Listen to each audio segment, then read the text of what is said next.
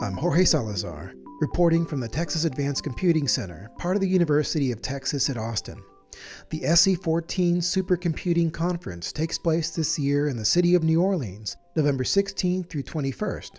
Scientists, engineers, educators, students, IT professionals, and industry meet at SC14 to share the latest in high-performance computing, networking, storage, and analysis. Larry Smarr is an invited speaker at SC14. He'll share his experience studying the ecology of microbes inside his body using the XSEED cluster Gordon of the San Diego Supercomputer Center.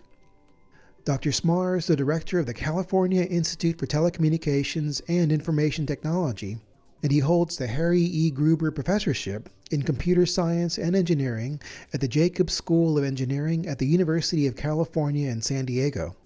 Larry Smarr spent his early career as an astrophysicist computing the dynamics of black holes. In the mid-1980s, he led the proposal to the National Science Foundation that created the first National Supercomputing Center specifically for university researchers, the National Center for Supercomputing Applications at the University of Illinois at Urbana-Champaign. His work there led to the creation of Mosaic, the world's first widely used graphical web browser. In 2014, Smarr received the Golden Goose Award that honors researchers whose federally funded research might not have seemed to have much practical application at the time, but resulted in major benefits to society. Here's Larry Smarr. The theme of the SC14 conference is HPC Matters. Now, why does high-performance computing matter to you, and also why should it matter to anyone else? Well, as someone who has spent, 4 decades using supercomputers, it clearly mattered to me. My entire career was built on using supercomputers to do discovery science in a wide variety of fields.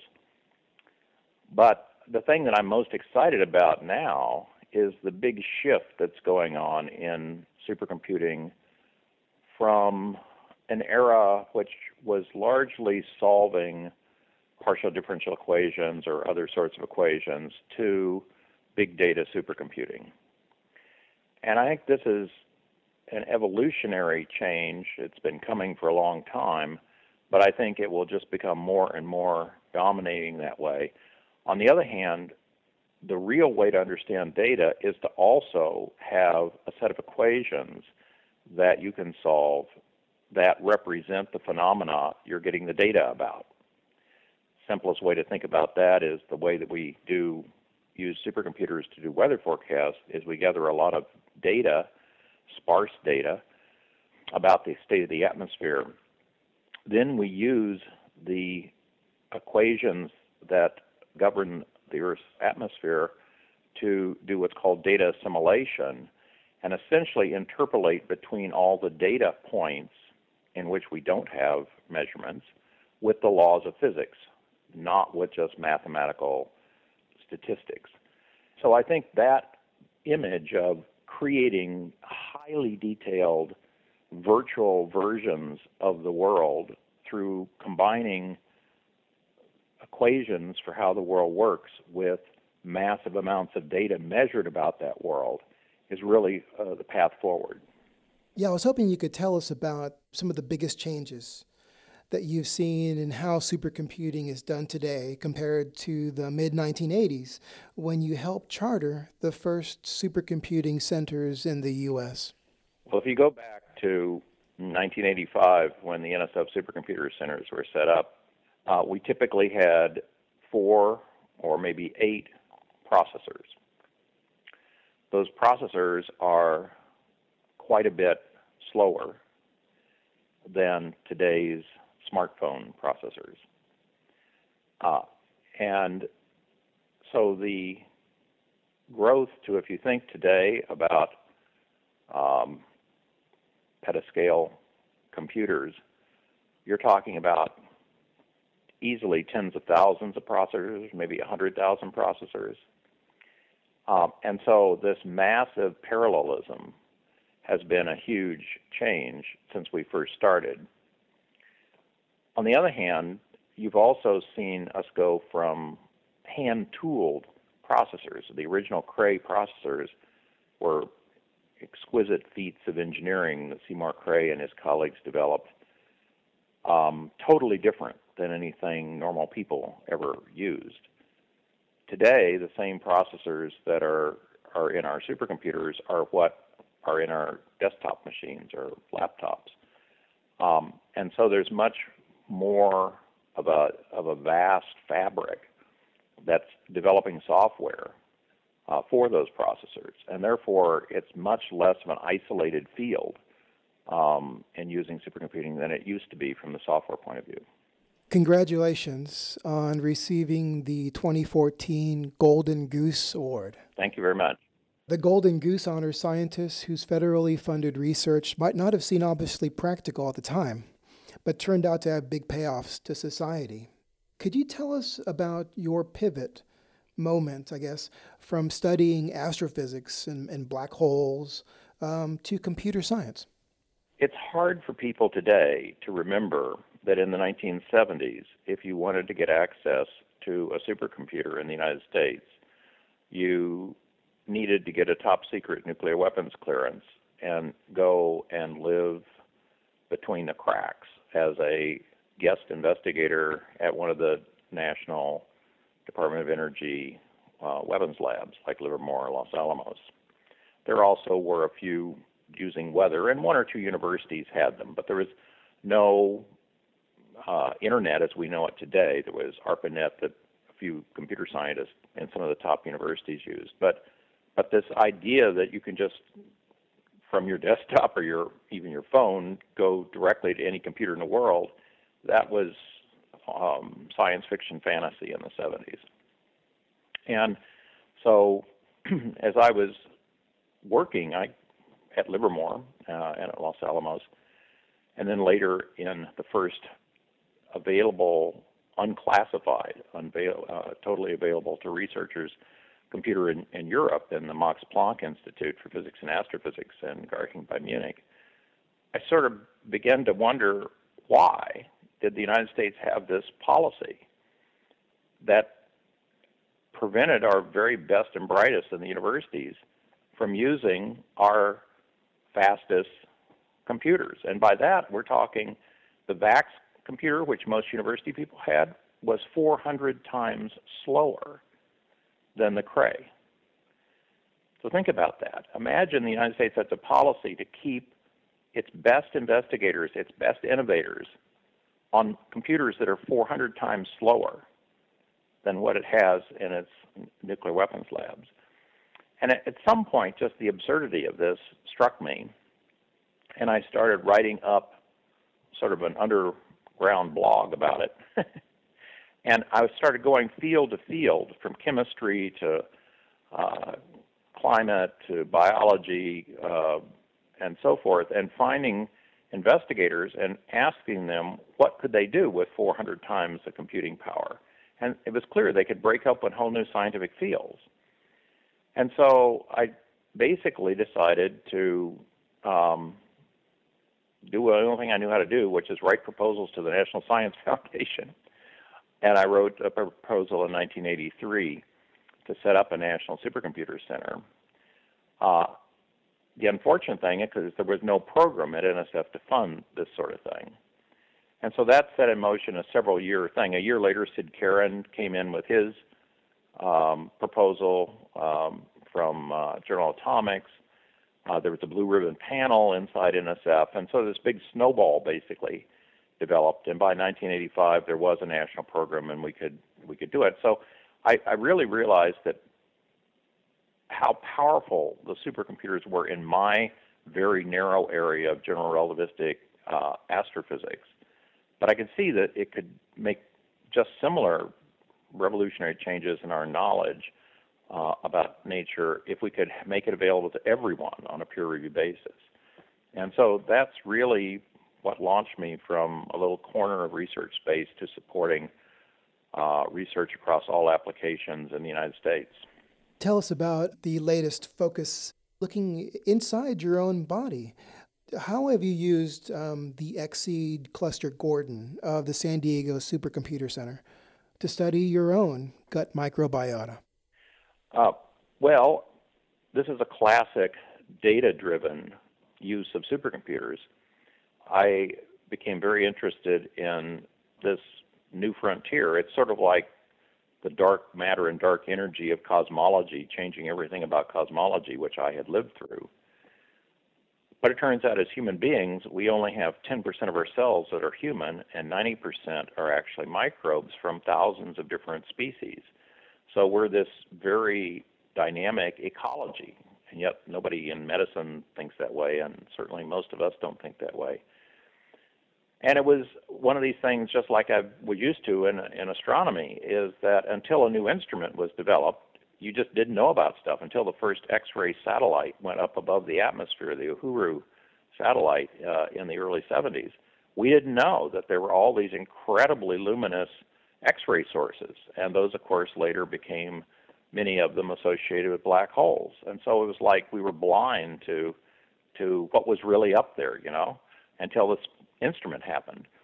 Well, it's the same thing with genome sequencing. Until we could do genome sequencing, we couldn't differentiate all the species of microbes. You can't do it any other way. You just have to read the barcode of life effectively and determine which species they belong to. Now, we are used in supercomputing to say Moore's law, maybe a factor of 1,000 in speed up every 10 years. And yet what we've seen with genome sequencing is it's almost gone at the square of Moore's law. So we've seen at least 100,000-fold decrease in cost of sequencing in the last 15 years. And so this means finally it's reached a point where we can afford to do the massive amount of sequencing it takes to understand who's there. Remember, each of these bugs is like 5 million DNA bases long, and you've got thousands of them that you're looking at. So it's a classic big data problem, and I was fortunate enough to have colleagues to collaborate with. Craig Venter's institute, the J. Craig Venter Institute, was able to do the sequencing, very deep sequencing, and Weizong Li, who is a researcher here at UC San Diego, had developed very elaborate software systems. But what we missed was where are we going to do all the computing? And in particular, because there's so much data, we needed really big RAM and flash memory and this sort of thing.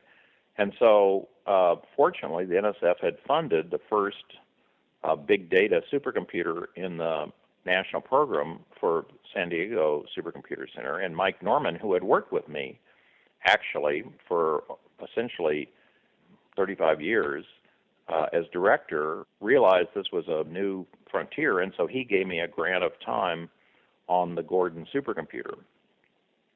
Well, we ran 180,000 core hours on Gordon to go from the genome sequencing 200 million what are called Illumina, the next generation sequencer, short reads. Each of those is 100 bases, so that's like 20 billion DNA bases of my stool. That's where the bugs are. There are about 1 billion microbes per gram of your stool, it turns out. And so then to go take that 200 million short reads and turn that into the relative abundance over, say, 2,500 species of microbes, and then to go down further and actually call out the genes that are in each of the microbes, that's what took so much computer time. And it was then we had to use large-scale scientific visualization to understand the patterns effectively that we were using there. So it was kind of one of these things where really I don't suppose 5 years ago I could have done this. But it shows you that you have to look at not just the changes in the supercomputing architecture as well as the speed, but then also what are the changes in the scientific instruments that are generating enough data to justify the use of those very large computers. And what did you find? Well, it turns out that in disease states, you, at least in the ones I've looked at, which are some of the autoimmune diseases, there is a massive disruption of the ecology. So think of looking at a oak forest, right? That's an ecology. And, it's mostly oak trees, but then there's maples and ashes and other species that are in there, but it's smaller and smaller numbers. And now there's a forest fire, and no longer any oak trees. And a year later, there's this huge bloom of all kinds of stuff from the forest floor that was there all the time, but it was just shaded out essentially by the oak trees.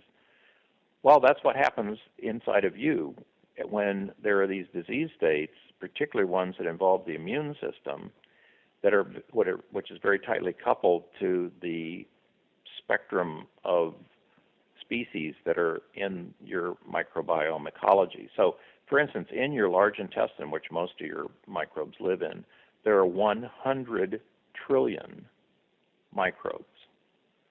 Now, all your human cells put together are 10 trillion. So this is not a small piece of your body. This is 90% of the cells in your body. And by the way, if you count it in terms of the genes on your DNA, 99% of the genes are in the microbe's DNA and 1% are in the human. And yet all this is outside of medicine. So we're going to see a revolution in understanding health and disease in humans as a result of this. And what I found is that, for instance, in a healthy person, and I looked across 255 healthy people, you have about 90% of your bacteria are in two large biological divisions called phyla. The largest, like all vertebrates, are a subphyla, for instance. But if you look in things like inflammatory bowel disease, say Crohn's disease, that the most dominant, say 3/4 of your microbes, has been reduced 50-fold. And in its place are all these microbes that can cause trouble if they're in large quantities. And without that keystone species being there, then they do, in fact, bloom. And you can just see it visually by comparing the genome sequencing from people in the disease state with people that are healthy. Is there anything that I didn't ask you that I should have asked you? Yeah, what are the most exciting trends I see in computing these days, in particular, and fundamental changes? And the thing that I'm most excited about is the rise of non-von Neumann architectures, which we've been dominated by for 50 more years. And so the recent announcement by IBM of the True North processor, over 5 billion components integrated into their chip, and yet it's totally non-von Neumann. It's based on the brain and the overlapping synapses. It's, at least 1,000 times more energy efficient. It doesn't do the same things that, say, a large-scale Intel processor does, a von Neumann architecture. But just think of what it means in terms of all the kinds of things that are more like pattern recognition that are in our mobile world going to be incredibly important. And IBM is planning to build supercomputers out of these. So I think this is a once-in-50-year change, and it's something that we're hoping to build a laboratory here at my institute, CalIT2, at UC San Diego and UC Irvine to really start to look at applications on these kind of biologically inspired architectures. That's amazing. Yeah, we're going to keep our eye out for that. Thanks again. This is my final question. What's the most important thing you want people to know about supercomputers and the future of healthcare?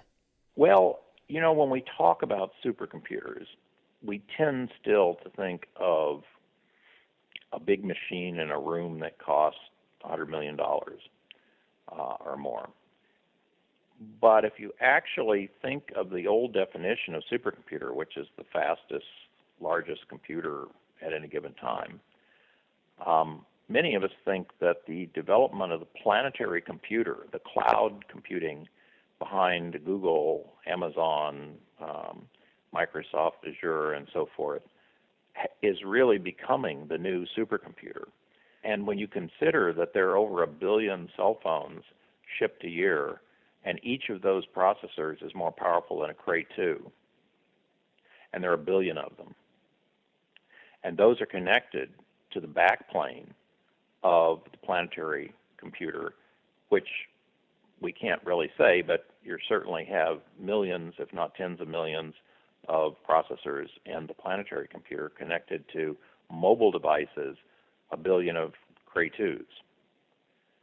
Think about that architecture. That's a supercomputer. That's a planetary scale supercomputer that's constantly increasing its power and its ability to learn. And that's where all of the data about our bodies is going. They're going into these clouds. They're going to Fitbit's clouds or MyFitnessPal's clouds.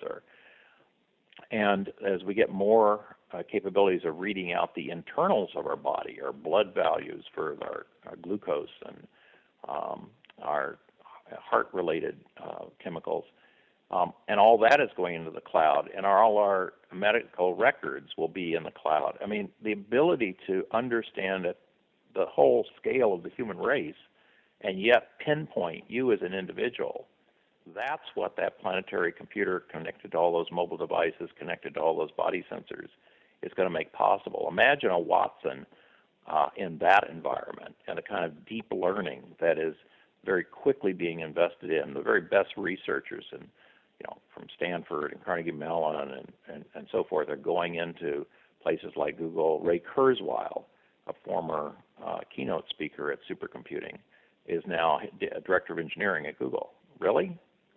They've given him the keys to the planetary computer, the guy that's talking about the singularity is near? That's for real. So I think we need to open our vision a little bit in the supercomputing community to what is going on and embrace that as part of our community. I think that's the future. You've been listening to Larry Smarr of the University of California in San Diego. For the Texas Advanced Computing Center, I'm Jorge Salazar.